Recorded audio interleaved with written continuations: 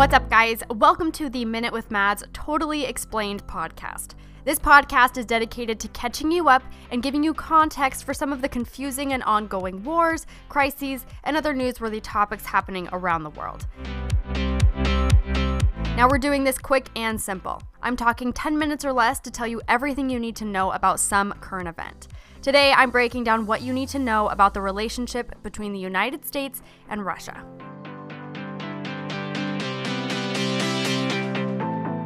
Now, ever since the communist Soviet Union collapsed in 1991, the relationship has been back and forth. Sometimes fine, sometimes not so fine. And I'm not going to tell you everything that's happened between 1991 and 2018. We really only need to go back about 4 years to understand the relationship today. So back in 2014, Ukraine had an uprising that overthrew the government, and Russia stepped in and actually took control of part of Ukraine called Crimea. And Russia stepping in to take over a part of Ukraine is against international law. But Russia justified putting their government in this part of Ukraine because the Crimea belonged to the Soviet Union before it collapsed. Vladimir Putin, the one who ordered the annexation, says he was protecting his own Russian people that stayed in Ukraine after the Soviet Union dissolved.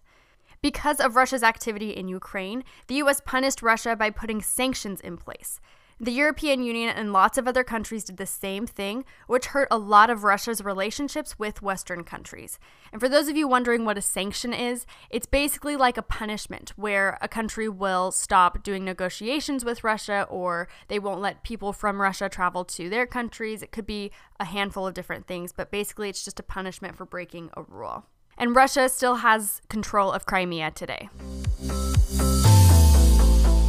So that's one thing hurting the US-Russia relationship. Let's talk about a couple others.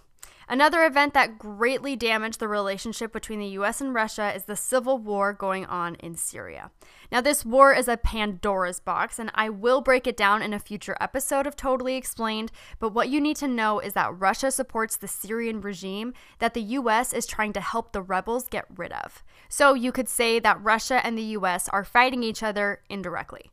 And it's important to note that during the Syrian civil war, ISIS invaded Syria, and the regime that Russia is backing and the rebels that the US is backing both fought against ISIS to move them out. So the US and Russia indirectly worked together, but once ISIS was out, the regime and the rebels went back to fighting each other, which means the US and Russia went back to fighting each other indirectly.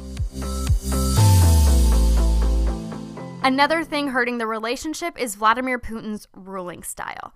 A lot of people call him a dictator because he's arrested political opponents and shut down news outlets that shed bad light on him.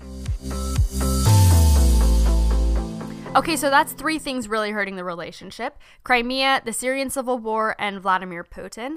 And the last one I'm about to explain is by far the biggest.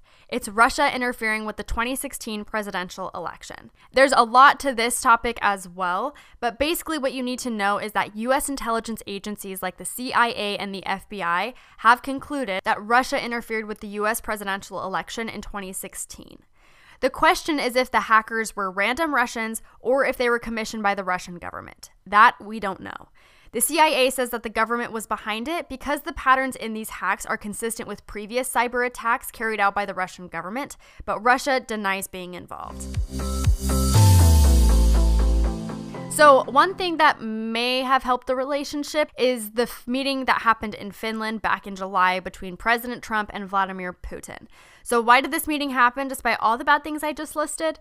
Well, a month prior in June, Trump met with North Korean's leader Kim Jong-un, and that was seen as a success. And you could say that Trump meeting with Putin could be a win for Russia and help them get back into the good graces with other Western countries. Trump met with Putin behind closed doors, and the two leaders had a press conference after their meeting.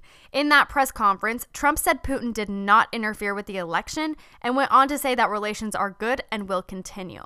Trump saying that Russia did not meddle with the election caused a ginormous uproar from a lot of people who said Trump was denying his own country's intelligence in order to praise Putin.